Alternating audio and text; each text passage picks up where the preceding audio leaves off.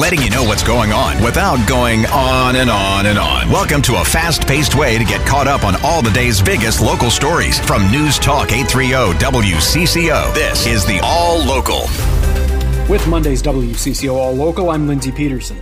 Today's stories include some very welcome rain, an update on our summer road construction, and you can still toss the ball around at any age. But we begin today with a big weekend for Minnesota's LGBTQ community, and it included a special visit from Washington, D.C.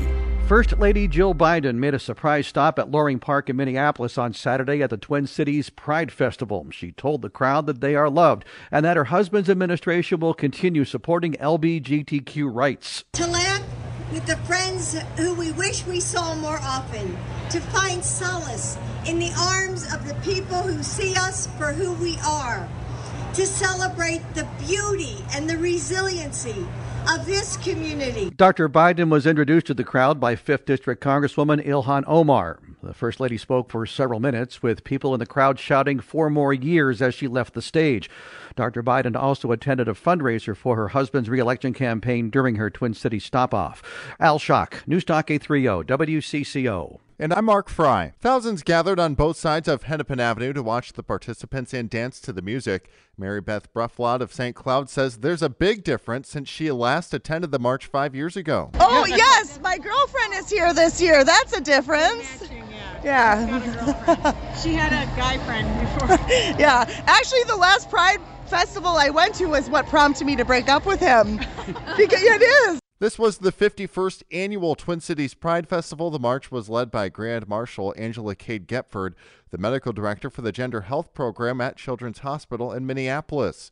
Mark Fry, News Talk 830 WCCO. State legislative leaders are back from a trip to Washington, D.C., where they discussed paid family medical leave at the White House. Senate Majority Leader Carrie Dietzick was among the group that explained how Minnesota got the bill done, a bill she believes will help everyone. They should be able to take care of that baby or take care of themselves or a family member who is suffering from cancer or had a heart attack without worrying about how do I pay my rent, how do I, feed my family.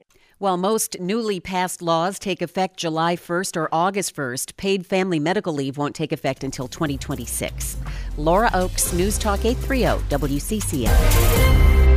Friends, family, and community members all gathering at Winona State University over the weekend for a public memorial service honoring Madeline Kingsbury.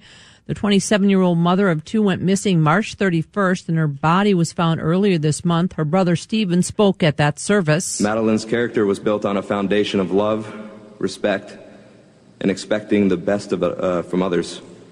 Over these past months, myself and my family have met countless individuals and groups who can attest to the joy she put out into the world. She deserved reciprocation 10 times over. 29-year-old Adam Fravel has been charged in her murder. Susie Jones, News Talk 830 WCCO. Some much-needed rain fell over the weekend. Was it enough to bust our drought? Heavy rain moved through the Twin Cities metro overnight from Saturday to Sunday morning. It wasn't a major deluge, but National Weather Service forecaster Caleb Grunsky says it was a relatively large amount of moisture. Between 1 and 2 o'clock last night at the airport, they got more rain in the last half hour than the entire month so far of June. Rainfall amounts around the Twin Cities were less than an inch. I'd say more something average this time of year. We definitely did not make up our drought deficit. We're like 3 inches behind right now on rainfall for the year. We got, some places got just about an inch, but we need another 2 to 3 inches to really help us out. More rain off and on is expected in the early part of the week. Al Schock, News Talk 830 WCCO. A month-long closure at a very busy East Metro intersection starts today. The ramps and loops between Highway 36 and Fairview are closed roughly for the next month, according to MnDOT spokesperson Kent Barnard. We do have some alternate routes for people that need to get to the businesses in that area. And I will stress that all those businesses will remain open and access to them will be maintained throughout the project. He says they are rebuilding the entire intersection to help better facilitate the flow of traffic.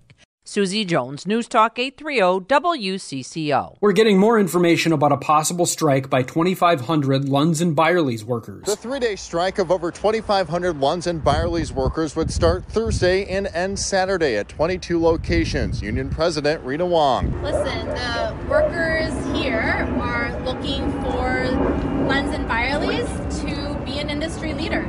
right? Hub workers have settled their contract, and Lunds and Byerly prides itself on leading the market, and we believe they should do the same, if not better. Sides are back at the negotiating table today in an effort to avoid the strike altogether. In Northeast Minneapolis, Mark Fry, News Talk 830 WCCO. United States Agriculture Secretary Tom Vilsack just wrapping up a press call with Senators Amy Klobuchar and Tina Smith to talk about new funding for homegrown biofuels across the country. Klobuchar says it makes sense. They bring down energy costs and strengthen our national security. Why look to the Middle East for energy when our Minnesota farmers can fuel the world from our own backyard? Susie Jones, News Talk 830 WCCO. Finally today, with the hot weather comes more time to toss the ball around and swing the bat at any age. The sounds of summer are familiar. But these aren't little leaguers. These are members of the Roseville Senior Softball Association, average age somewhere in the mid-70s. Jerry Ockenfels is one of the team managers. Well, when they retire, they're no longer going to work. Their whole friend network is at work. Here, we're not lonely, and that's the biggest single thing I see. Good social setting for a bunch of seniors. Bunch of old guys, in other words. It's also therapeutic for guys like 86-year-old Dick Ritter, who keeps his strength up by playing softball twice a week in between chemo treatments. I was a winning pitcher today. I pitched the last 4 innings, and it felt good. I closed it out. What the guys and ladies strive for the most, though, is not to get hurt. Doesn't always happen. That one ball just came up on me and hit me at the right place at the wrong time. Oh, shoot is right. Oh, my gosh. Unless you know you're alive. In right field, age 66, Al Schock, News Talk 830 WCCO. Thanks for listening to WCCO's All Local. You can find each day's All Local and all of our podcasts at WCCOradio.com or by downloading the Odyssey app. I'm Lindsey Peterson, News Talk 830 WCCO.